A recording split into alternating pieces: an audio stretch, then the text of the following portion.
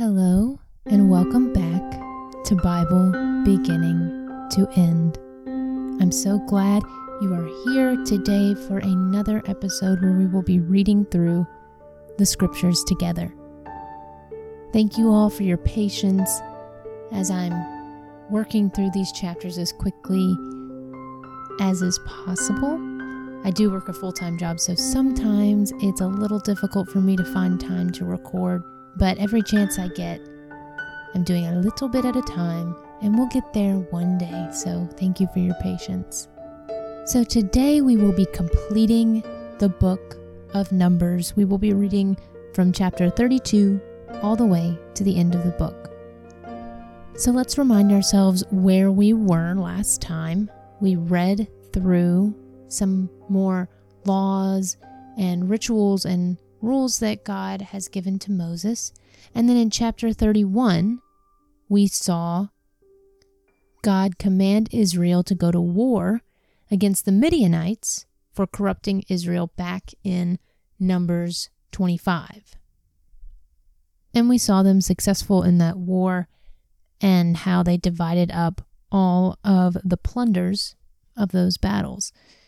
So as we start today, let's just remember how we go about reading through the scriptures here on this podcast. I'm going to read through and pause to ask questions along the way.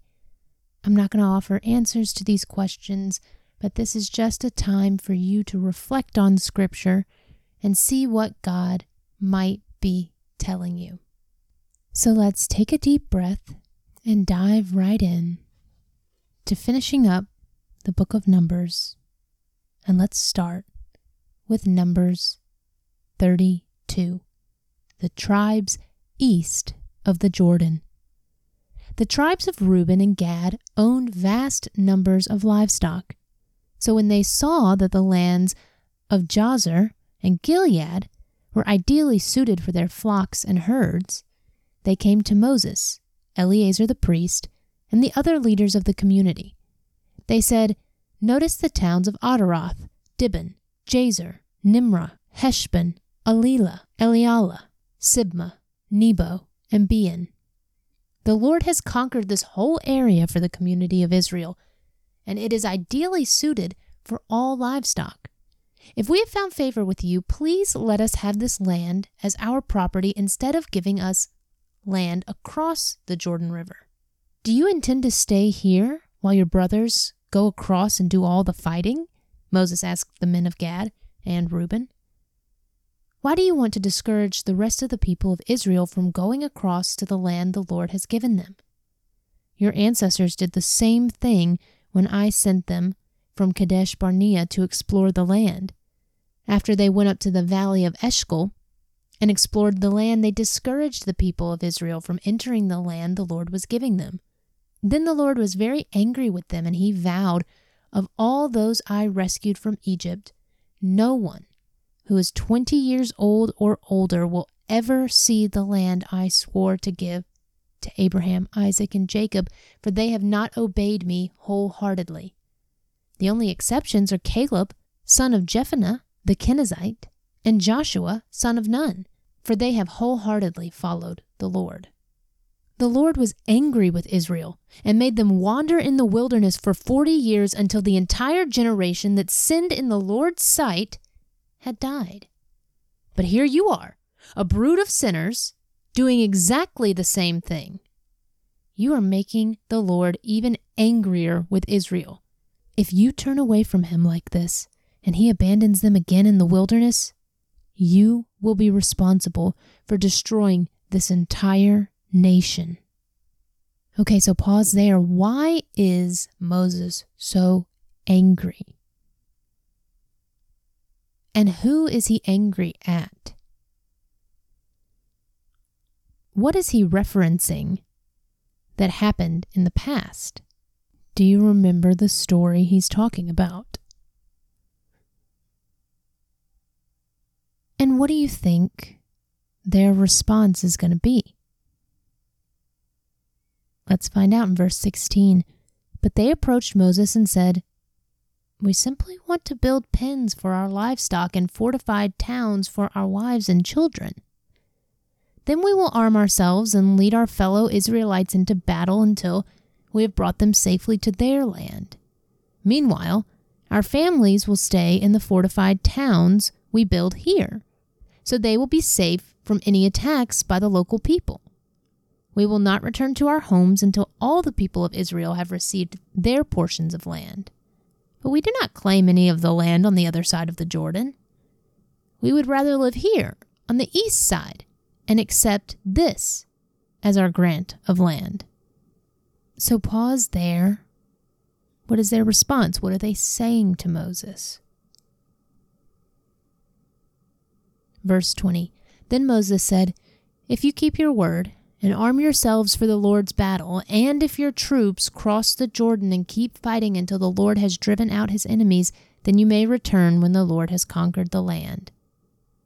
You will have fulfilled your duty to the Lord and to the rest of the people of Israel, and the land on the east side of the Jordan will be your property from the Lord. But if you fail to keep your word, then you will have sinned against the Lord, and you may be sure that your sin will find you out. Go ahead and build towns for your families and pens for your flocks. Do everything you have promised.'" So pause there. Why has Moses sort of changed his tone? He listened to what they said, and what was the agreement that they came to? And one more important thing I want to point out is in verse 22. Moses says, "You may return when who has conquered the land?" Who is Moses attributing these victories to? And why is that important? Verse 25. "Then the men of Gad and Reuben replied, 'We, your servants, will follow your instructions exactly. Our children, wives, flocks, and cattle will stay here in the towns of Gilead, but all who are able to bear arms will cross over to fight for the Lord, just as you have said.' So Moses gave orders to Eleazar the priest, Joshua son of Nun, and the leaders of the clans of Israel. He said, 'The men of Gad and Reuben, who are armed for battle, must cross the Jordan with you to fight for the Lord. If they do, give them the land of Gilead as their property when the land is conquered. But if they refuse to arm themselves and cross over with you, then they must accept the land with the rest of you in the land of Canaan.' The tribes of Gad and Reuben said again, 'We are your servants, and we will do as the Lord has commanded. We will cross the Jordan into Canaan fully armed to fight for the Lord. But our property will be here, on this side of the Jordan.' So Moses assigned land to the tribes of Gad, Reuben, and half the tribe of Manasseh, son of Joseph. He gave them the territory of King Sihon of the Amorites, and the land of King Og of Bashan, the whole land with its cities and surrounding lands. The descendants of Gad built the towns of Dibon, Adaroth, Aroer, Atroth-Shaphan, Jazer, Jogbehah, Beth Nimrah, and Beth Haran. These were all fortified towns with pens for their flocks. The descendants of Reuben built the towns of Heshbon, Elilah, Kiriathaim, Nebo, Baal-Meon, and Sibmah. They changed the names of some of the towns they conquered and rebuilt. Then the descendants of Machir, of the tribe of Manasseh, went to Gilead and conquered it, and they drove out the Amorites living there. So Moses gave Gilead to the Machirites, descendants of Manasseh, and they settled there. The people of Jair, another clan of the tribe of Manasseh, captured many of the towns in Gilead and changed the name of that region to the towns of Jair.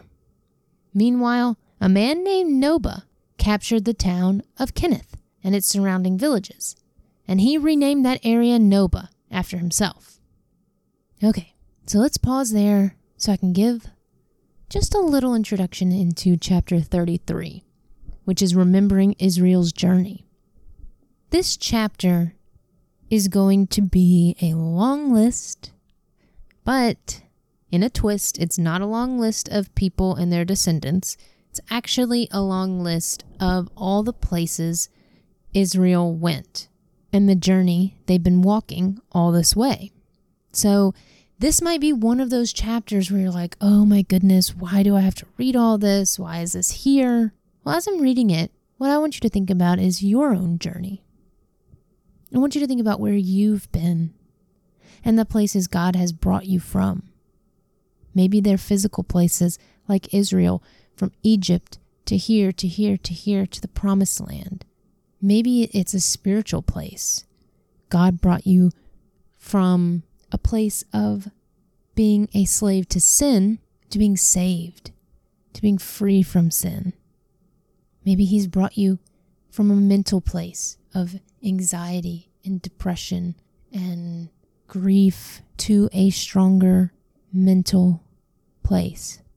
Whatever that may be for you, whatever God is bringing to your heart right now as we're reading through Israel's journey, I want you to think on that. I want you to pray on that. And I want you to thank God for the places he's already taken you, and thank God for the places he's going to take you. And also reflect on Israel's story and how far they've come. Okay, Numbers 33, remembering Israel's journey. This is the route the Israelites followed as they marched out of Egypt under the leadership of Moses and Aaron. At the Lord's direction, Moses kept a written record of their progress. These are the stages of their march identified by the different places where they stopped along the way. They set out from the city of Ramses in early spring on the 15th day of the first month, on the morning after the first Passover celebration. The people of Israel left defiantly in full view of all the Egyptians. Meanwhile, the Egyptians were burying all their firstborn sons, whom the Lord had killed the night before. The Lord had defeated the gods of Egypt that night with great acts of judgment. So pause there. What is that referring to? What is that little section referring to? Do we remember that story in Exodus? Verse 5. After leaving Ramses, the Israelites set up camp at Succoth. Then they left Succoth and camped at Etham on the edge of the wilderness. Then they left Etham and turned back toward Pi-Hahiroth, opposite Baal-Zephon, and camped near Migdol. They left Pi-Hahiroth and crossed the Red Sea into the wilderness beyond. Then they traveled for 3 days into the Etham wilderness and camped at Marah. They left Marah and camped at Elim, where there were 12 springs of water and 70 palm trees. They left Elim and camped beside the Red Sea. They left the Red Sea and camped in the wilderness of Sin. They left the wilderness of Sin and camped at Dophkah. They left Dophkah and camped at Alish. They left Alish and camped at Rephidim, where there was no water for the people to drink. They left Rephidim and camped in the wilderness of Sinai. They left the wilderness of Sinai and camped at Kibroth Hattaavah. They left Kibroth Hattaavah and camped at Hazeroth. They left Hazeroth and camped at Rithmah. They left Rithmah and camped at Rimmon Perez. They left Rimmon Perez and camped at Libnah. They left Libnah and camped at Rissah. They left Rissah and camped at Kehelathah. They left Kehelathah and camped at Mount Shepher. They left Mount Shepher and camped at Haradah. They left Haradah and camped at Makheleth. They left Makheleth and camped at Tahath. They left Tahath and camped at Terah. They left Terah and camped at Mithkah. They left Mithkah and camped at Hashmanah. They left Hashmanah and camped at Mazaroth. They left Mazaroth and camped at Beni Jaakan. They left Beni Jaakan and camped at Hor Haggidgad. They left Hor Haggidgad and camped at Jotbathah. They left Jotbathah and camped at Abranah. They left Abranah and camped at Ezion-Geber. They left Ezion-Geber and camped at Kadesh in the wilderness of Zin. They left Kadesh and camped at Mount Hor, at the border of Edom. While they were at the foot of Mount Hor, Aaron the priest was directed by the Lord to go up the mountain, and there he died. This happened in midsummer, on the first day of the 5th month of the 40th year after Israel's departure from Egypt. Aaron was 123 years old when he died there on Mount Hor. At that time, the Canaanite king of Arad, who lived in Negev in the land of Canaan, heard the people of Israel were approaching his land. Meanwhile, the Israelites left Mount Hor and camped at Zalmanah. Then they left Zalmanah and camped at Punon.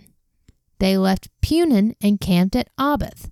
They left Abath and camped at Abarim on the border of Moab. They left Abarim and camped at Dibon-Gad. They left Dibon-Gad and camped at Almon-Diblathaim. They left Almon-Diblathaim and camped in the mountains east of the river near Mount Nebo. They left the mountains east of the river and camped on the plains of Moab beside the Jordan River across from Jericho. Along the Jordan River, they camped from Beth Jeshemoth as far as the meadows of Acacia on the plains of Moab. While they were camped near the Jordan River on the plains of Moab, opposite Jericho, the Lord said to Moses, "Give the following instructions to the people of Israel. When you cross the Jordan River into the land of Canaan, you must drive out all the people living there. You must destroy all their carved and molten images and demolish all their pagan shrines. Take possession of the land and settle in it, because I have given it to you to occupy. You must distribute the land among the clans by sacred lot and in proportion to their size. A larger portion of land will be allotted to each of the larger clans, and a smaller portion will be allotted to each of the smaller clans. The decision of the sacred lot is final. In this way, the portions of land will be divided among your ancestral tribes. But if you fail to drive out the people who live in the land, those who remain will be like splinters in your eye and thorns in your side. They will harass you in the land where you live, and I will do to you what I had planned to do to them." Whew, okay, so take a breath. That was a lot to take in. Those were a lot of places. Forgive my pronunciation because they named their lands very differently than we do now. But take a breath because we got through that and reflect, what was God telling you about your own journey? What was he reminding you? What did he bring up? And also, what did you learn about the Israelites? Did it bring to mind and put into clearer focus how long and arduous their journey was? And then this last section about land and driving all the people out. How serious is God about what he's telling the Israelites? Okay, so let's go into Numbers 34, boundaries of the land. And what land are we talking about? This is Canaan. This is the land that God promised the Israelites generations ago, starting with Abraham. This is the promised land. So just take a minute to reflect on the journey we've been through to get here. The people who have died because an entire generation of Israelites has died and not been able to enter the promised land, but God's promise remains true. He is giving them this land, even if it's to the ancestors of the ones who were saved from Egypt, to the ancestors of Abraham. He is giving the land that is promised. So let's read chapter 34, boundaries of the land. Then the Lord said to Moses, "Give these instructions to the Israelites. When you come into the land of Canaan, which I am giving you as your special possession, these will be the boundaries. The southern portion of your country will extend from the wilderness of Zin along the edge of Edom. The southern boundary will begin on the east at the Dead Sea. It will then run south past Scorpion Pass in the direction of Zin. Its southernmost point will be Kadesh Barnea, from which it will go to Hazar Otter and on to Osman. From Osman, the boundary will turn toward the brook of Egypt and the end of the Mediterranean Sea. Your western boundary will be the coastline of the Mediterranean Sea. Your northern boundary will begin at the Mediterranean Sea and run east to Mount Hor, then to Lebo Hamath, and on through Zedad and Ziphron to Hazar Enan. This will be your northern boundary. The eastern boundary will start at Hazar Enan and run south to Shephem, then down to Riblah on the east side of Ain. From there, the boundary will run down along the eastern edge of the Sea of Galilee, and then along the Jordan River to the Dead Sea. These are the boundaries of your land. Then Moses told the Israelites, this territory is the homeland you are to divide among yourselves by sacred lot. The Lord has commanded that the land be divided among the 9.5 remaining tribes. The families of the tribes of Reuben, Gad, and half the tribe of Manasseh have already received their grants of land on the east side of the Jordan River across from Jericho toward the sunrise. The next section is leaders to divide the land. And the Lord said to Moses, Eleazar the priest and Joshua son of Nun are the men designated to divide the grants of land among the people. Enlist one leader from each tribe to help them with the task. These are the tribes and the names of the leaders. Tribe of Judah, the leader Caleb, son of Jephunneh. Tribe of Simeon, the leader Shemuel, son of Ammihud. Tribe of Benjamin, leader Eladad, son of Kislon. Tribe of Dan, leader Buki, son of Jogli. Tribe of Manasseh, son of Joseph, leader Haniel, son of Ephod. Tribe of Ephraim, son of Joseph, leader Kemuel, son of Shifton. Tribe of Zebulun, leader Elizaphan, son of Parnak. Tribe of Issachar, leader Paltiel, son of Ozan. Tribe of Asher, leader Ahihud, son of Shalomi. Tribe of Naphtali, leader Pedahel, son of Ammihud.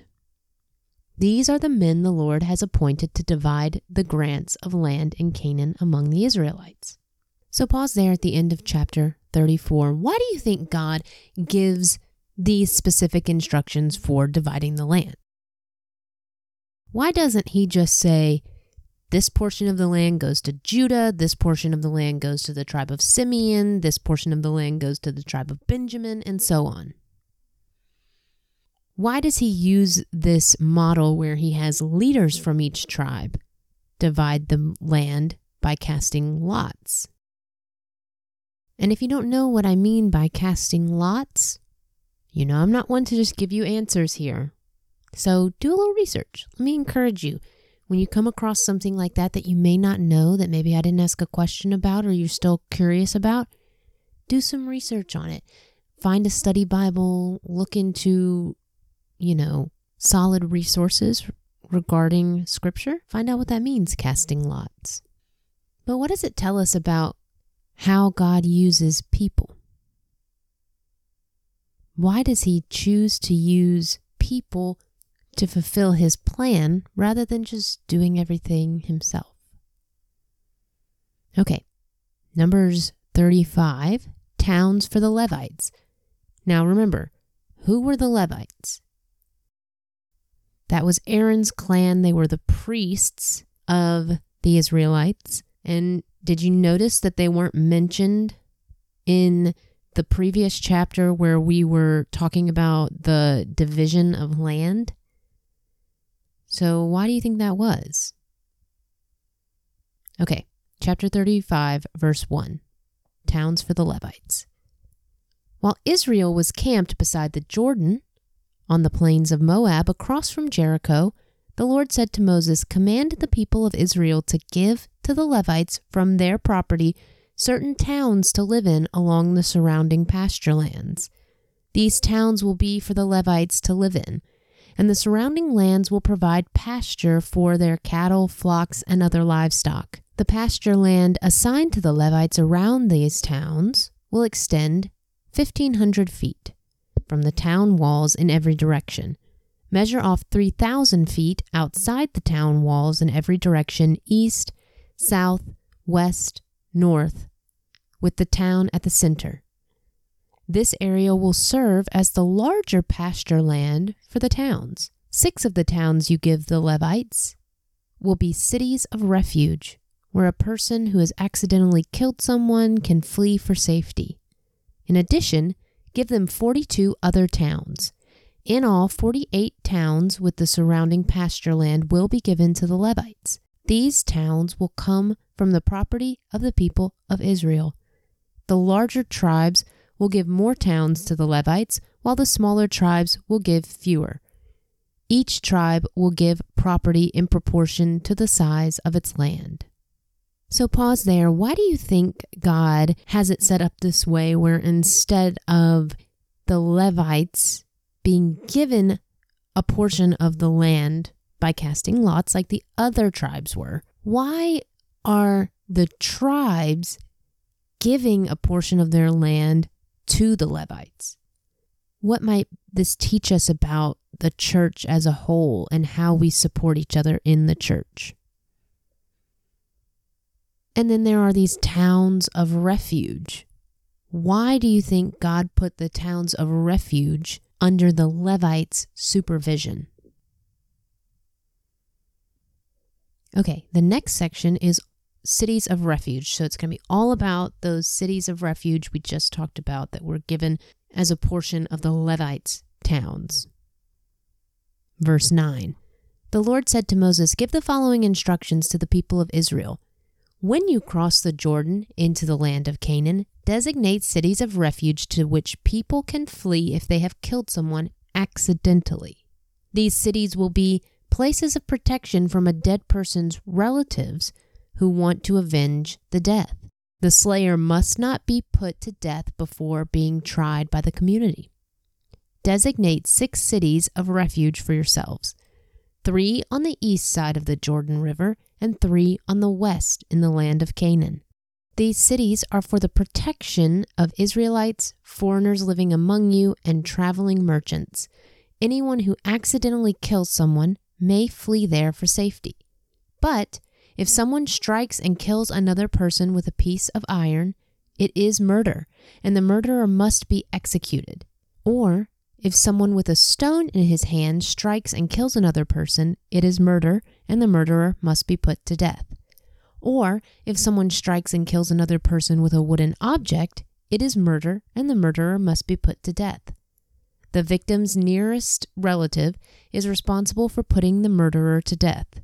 When they meet, the avenger must put the murderer to death.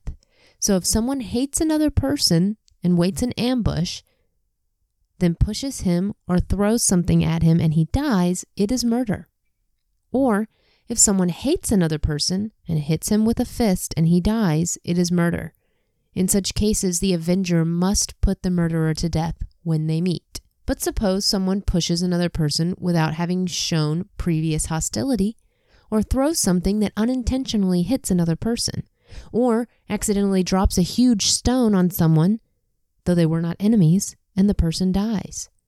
If this should happen, the community must follow these regulations in making a judgment between the slayer and the avenger, the victim's nearest relative.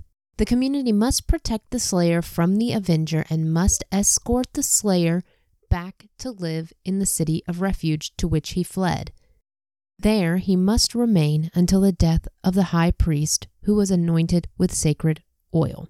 But if the slayer ever leaves the limits of the city of refuge and the avenger finds him outside the city and kills him, it will not be considered murder.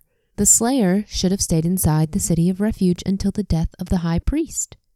But after the death of the high priest, the slayer may return to his own property. These are legal requirements for you to observe from generation to generation wherever you may live. All murderers must be put to death, but only if evidence is presented by more than one witness. No one may be put to death on the testimony of only one witness. Also, you must never accept a ransom payment for the life of someone judged guilty of murder and subject to execution. Murderers must always be put to death, and never accept a ransom payment for someone who has fled to a city of refuge, allowing a slayer to return to his property before the death of the high priest.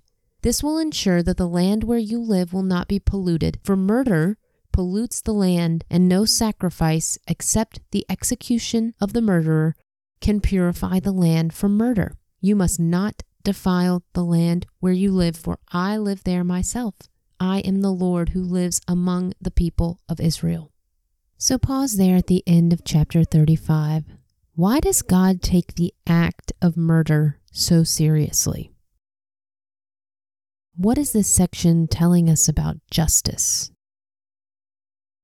And then what is that last verse telling us about God, where he's saying, you must not defile the land where you live because I live there too?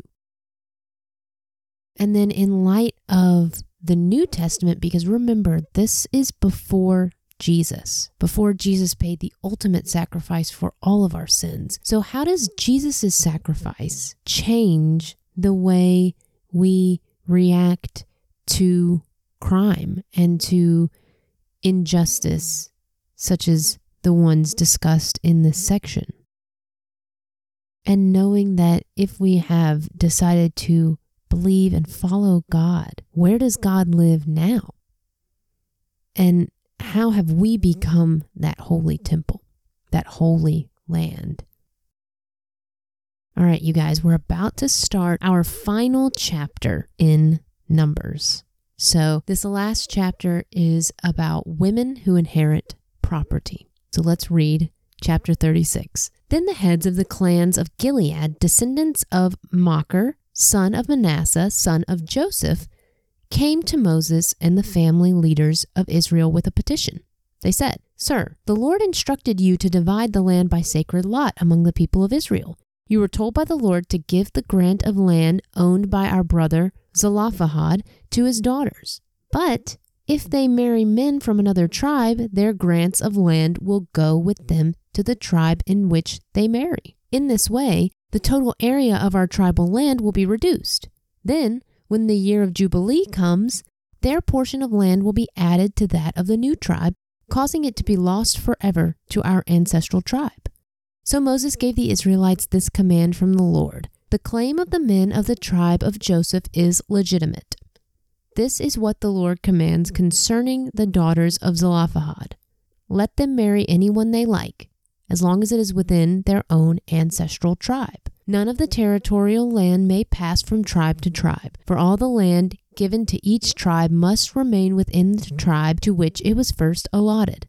The daughters throughout the tribes of Israel who are in line to inherit property must marry within their tribe, so that all the Israelites will keep their ancestral property. No grant of land may pass from one tribe to another. Each tribe of Israel must keep its allotted portion of land. The daughters of Zelophehad did as the Lord commanded Moses. Mahlah, Tirzah, Hoglah, Milcah, and Noah all married cousins on their father's side. They married into the clans of Manasseh, son of Joseph. Thus, their inheritance of land remained within their ancestral tribe. These are the commands and regulations that the Lord gave to the people of Israel through Moses while they were camped on the plains of Moab beside the Jordan River across from Jericho. Okay, so pause there. That was the last chapter of Numbers, and we can reflect on that final story and ask ourselves, how involved is God in the daily lives of the Israelites? Why do you think he came to this conclusion, this solution to the questions they were asking about land ownership? Why was it important that those specific lands stayed within those tribes? Okay, I'm so glad that you were with me through Numbers, and soon we will be starting Deuteronomy. Here with Numbers, we end in the 39th year of wandering. We are with the Israelites at the bank of the Jordan River, and the promised land is right there. They're not there yet. The original Exodus generation is not going to go into the promised land. We know that from what we've read previously. Moses is not going to go into the promised land. We know that from his punishment earlier on. So we still haven't made it yet. The book of Deuteronomy, which we're going to start next time, is going to take us through Moses talking to this new generation of Israelites and reminding them of the covenant and how important it is to keep these laws and this covenant with God. So join me next time as we dive into Deuteronomy and go through this final section before the promised land. Sorry for the delays. I know I say that almost every time, but this past time my microphone broke and I had to send it off to get a replacement or a repair, and they just sent me the new one back so that I could start recording again. And I say again, like, continue emailing. I love getting your emails. I love hearing from people who are listening.